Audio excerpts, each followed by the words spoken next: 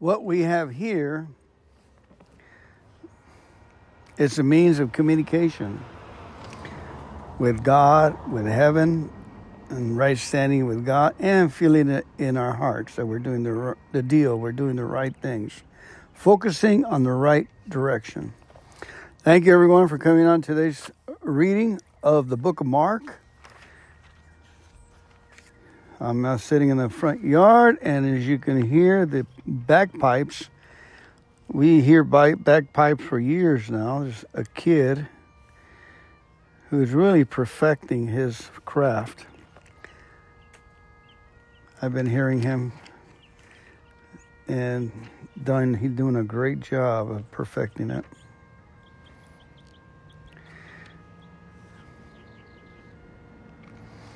All right, reading the book of Mark. Where did I leave off? Chapter 14. Let's pray. Heavenly Father, we thank you, Lord God, for your word, reading it, loving it, believing it, and getting blessed by it. Thank you, Lord, for your word says that those who seek the Lord will find good. Thank you, Father, for the goodness in our lives. In the name of Jesus Christ of Nazareth. Amen. It was now 2 days before Passover and the festival of unleavened bread. The leading priests and the teachers of religious law were still looking for an opportunity to capture Jesus secretly and kill him. But not during the Passover celebration, they agreed, or the people may riot. Meanwhile, Jesus was in Bethany at the home of Simon, a man who had previously had leprosy. While he was eating, a woman came in with a beautiful alabaster jar of expensive perfume made from essence of nard. She broke open the jar and poured the perfume over his head. Some of those at the table were indignant. "Why waste such expensive perfume?" they asked. "It could have been sold for a year's wages and the money given to the poor." So they scolded her harshly. But Jesus replied, "Leave her alone. Why criticize her for doing such a good thing to me? You will always have the poor among you, and you can help them whenever you want to, but you will not always have me. She has done what she could and has anointed my body for burial ahead of time. I tell you the truth, wherever the good news is preached throughout the world, this woman's deeds will be remembered and discussed." Wow. Then Judas Iscariot, one of the 12 disciples, went to the leading priests to arrange to betray Jesus to them. They were delighted when they heard why he had come, and they promised to give him money. So he began looking for an opportunity to betray Jesus. On the first day of the festival of unleavened bread, when the Passover lamb is sacrificed, Jesus' disciples asked him, "Where do you want us to go to prepare the Passover meal for you?" So Jesus sent 2 of them into Jerusalem with these instructions. "As you go into the city, a man carrying a pitcher of water will meet you. Follow him. At the house he enters, say to the owner, 'The teacher asks, where is the guest room where I can eat the Passover meal with my disciples?' He will take you upstairs to a large room that is already set up. That is where you should prepare our meal." So the 2 disciples went into the city and found everything just as Jesus had said, and they prepared the Passover meal there. In the evening, Jesus arrived with the 12. As they were at the table eating, Jesus said, "I tell you the truth, one of you eating with me here will betray me." Greatly distressed, each one asked in turn, "Am I the one?" He replied, "It is one of you 12 who is eating from this bowl with me. For the Son of Man must die, as the Scriptures declare long ago, but how terrible it would be for the one who betrays him.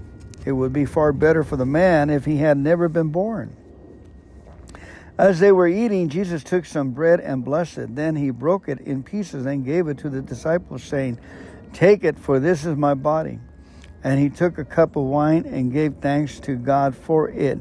He gave it to them, and they all drank from it. And he said to them, "This is my blood, which confirms the covenant between God and his people. It is poured out as a sacrifice for many. I tell you the truth, I will not drink wine again until the day I drink it new in the kingdom of God." Then they sang a hymn and went out to the Mount of Olives. On the way, Jesus told them, "All of you will desert me, for the scripture says, God will strike the shepherd and the sheep will be scattered. But after I am raised from the dead, I will go ahead of you to Galilee and meet you there." Peter said to him, "Even if everyone else deserts you, I never will." Jesus replied, "I tell you the truth, Peter. This very night, before the rooster crows twice, you will deny 3 times that you even know me." "No," Peter declared emphatically. "Even if I have to die with you, I will never deny you." And all the others vowed the same. They went to the olive grove called Gethsemane, and Jesus said, "Sit here while I go and pray." He took Peter, James, and John with him, and he became deeply troubled and distressed. He told them, "My soul is crushed with grief to the point of death. Stay here and keep watch with me." He went on a little farther and fell to the ground. He prayed that, if it were possible, the awful hour awaiting him might pass him by. "Abba, Father," he cried out, "everything is possible for you. Please take this cup of suffering away from me. Yet I want your will to be done, not mine." Then he returned and found the disciples asleep. He said to Peter, "Simon, are you asleep? Could you watch with me even 1 hour? Keep watch and pray so that you will not give in to temptation. For the spirit is willing, but the body is weak." Then Jesus left them again and prayed the same prayer as before. When he returned to them again, he found them sleeping, for they couldn't keep their eyes open, and they didn't know what to say.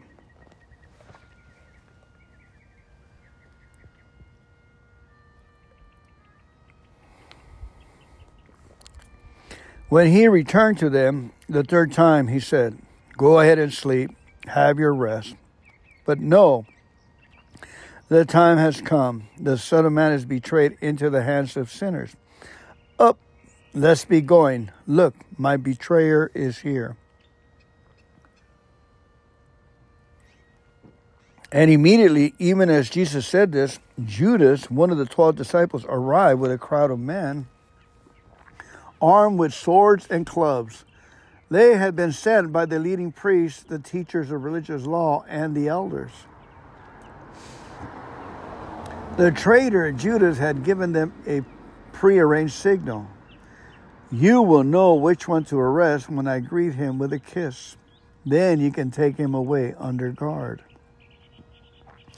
As soon as they arrived, Judas walked up to Jesus. "Rabbi," he exclaimed, and gave him the kiss. Then the others grabbed Jesus and arrested him. But one of the men with Jesus pulled out his sword and struck the high priest's slave, slashing off his ear. Jesus asked them, "Am I some dangerous revolutionary that you come with swords and clubs to arrest me? Why didn't you arrest me in the temple? I was there among you teaching every day. But these things are happening to fulfill what the scripture says about me." Then all his disciples deserted him and ran away.